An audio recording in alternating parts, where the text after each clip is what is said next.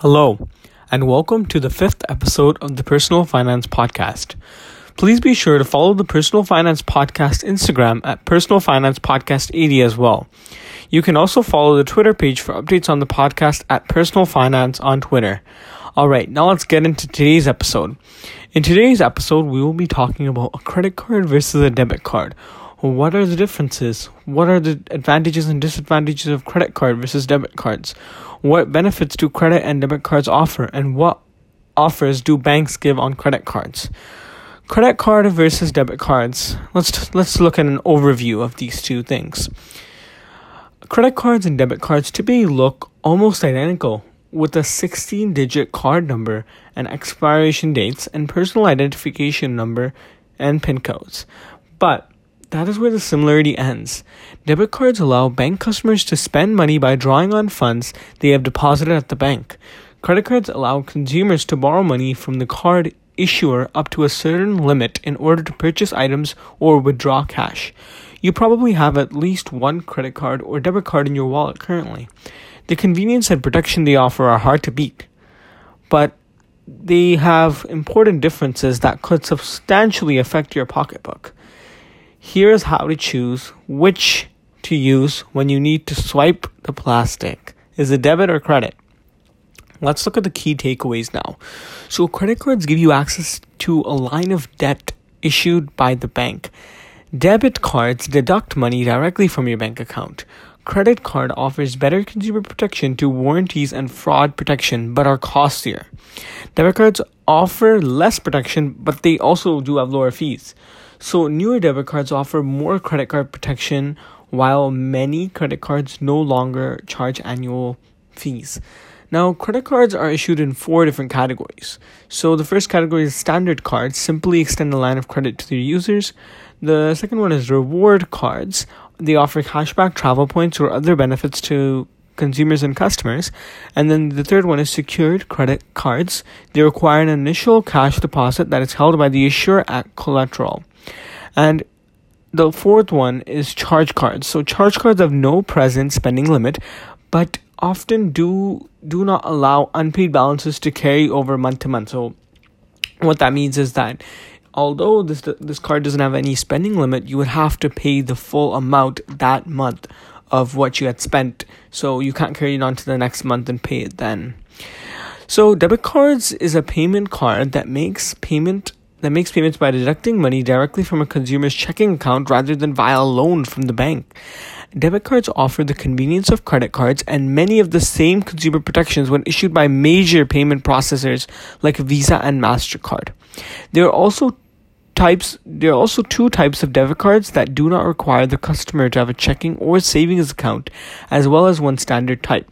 So the standard debit cards allow you to draw on your bank account, and the electronic benefit transfer EBT cards are issued by state and federal agencies to allow for qualifying users to use their benefits to make purchases.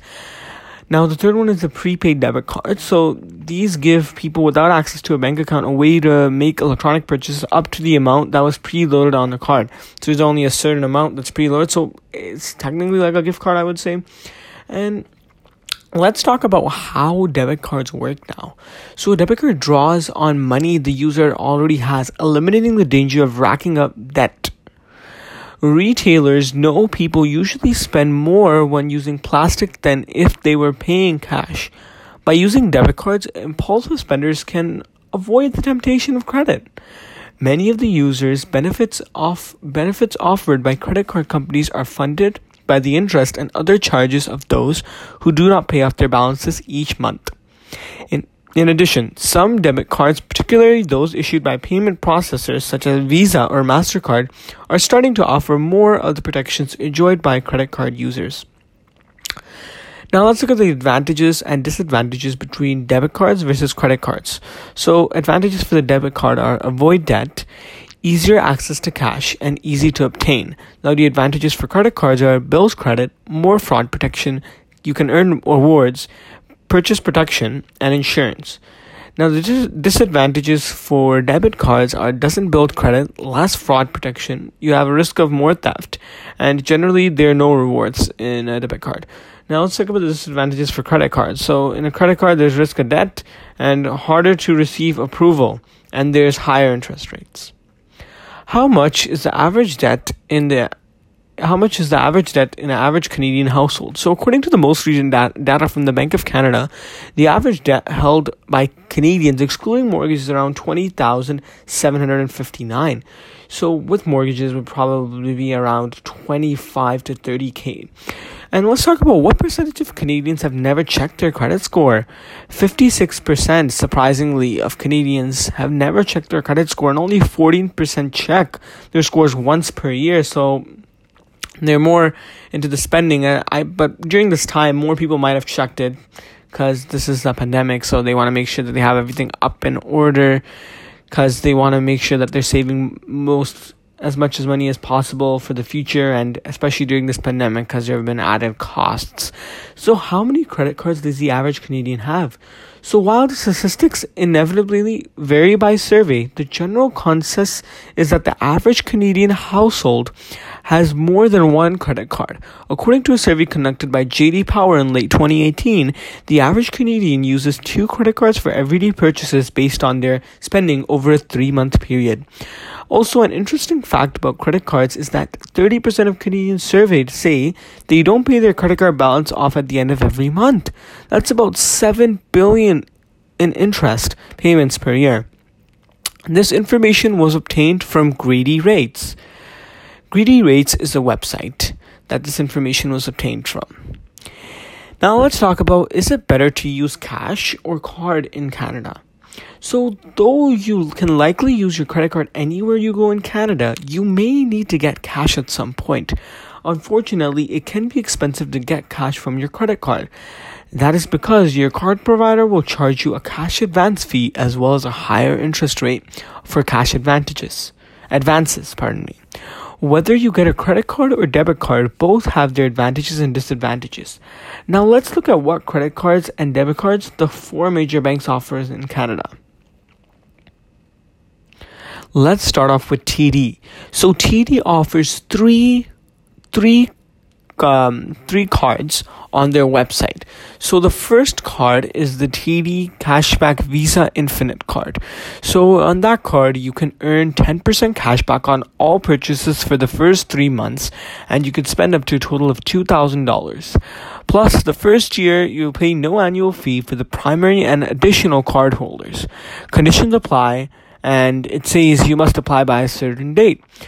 So let's look so for this card, there's a $120 annual fee, there's 20.99% interest on purchases, and 22.99% interest on cash advances. So cash advances would be when you are taking out cash, and then 21% you'll be charged for interest on purchases that you make. So this card allows you to spend up to a total of $2,000. In the first year, you pay no annual fee for both the primary and additional card holders. So if you have 2 cards, then you wouldn't pay any annual fee on that for the first year, but you would pay it on the next. Now, the next card is the TD Cashback Visa card. So in this, it says you can earn $25 in cashback dollars, and there's $0 annual fee. There's a 20% interest on purchases and a 23% interest on cash advances. So now let's talk about the last card that the TD has on their website, and this is TD Canada, by the way, and this is TD Aeroplan Visa Infinite card. So on this card, you can earn 15,000 bonus Aeroplan miles when you make your first purchase with your card. Plus, first, know your annual fee for the primary and first additional card holder. Conditions apply. So on this card, you have a $120 annual fee, you have a 20% interest on purchases, and a 23% interest on cash advances. Okay, let's talk about what RBC offers. So RBC, these are their popular credit cards that they've listed on their website, so I chose to talk about these. So let's talk about the RBC Avion Visa Infinite card. So this card says you can fly on any airline, any flight, at any time. Avoiding is the easiest way to fly. Avioning, is the easiest way to fly. So it's a Visa card. And now, They have 2 travel cards and 1 rewards card and 1 cashback card. So now we're talking about the second travel card, which is the WestJet RBC World Elite MasterCard. So this card saves you more money on travel. Now let's talk about the RBC Rewards Plus Visa card. This card gives you a choice of rewards. So you may be rewarded more on this card, and obviously certain conditions apply in each of these cards. Now let's talk about the RBC Cashback Preferred World Elite MasterCard. So in this you can get unlimited cashback on your purchases. Conditions apply. Now if you want more information, I would recommend visiting RBC Canada's website to view the card details on their website. Okay, let's talk about BMO now.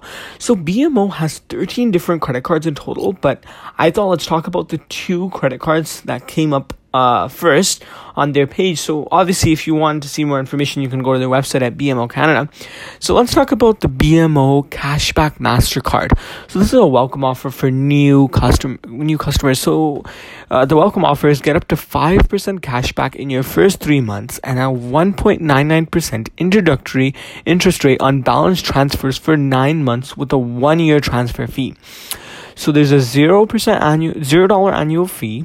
There's a 20% interest for all purchases and 23% for all cash advances. Now, BMO Preferred Rate MasterCard is the second one. So, the first one is a cashback no fee card. And the BMO Preferred Rate MasterCard is a low interest, low fee card.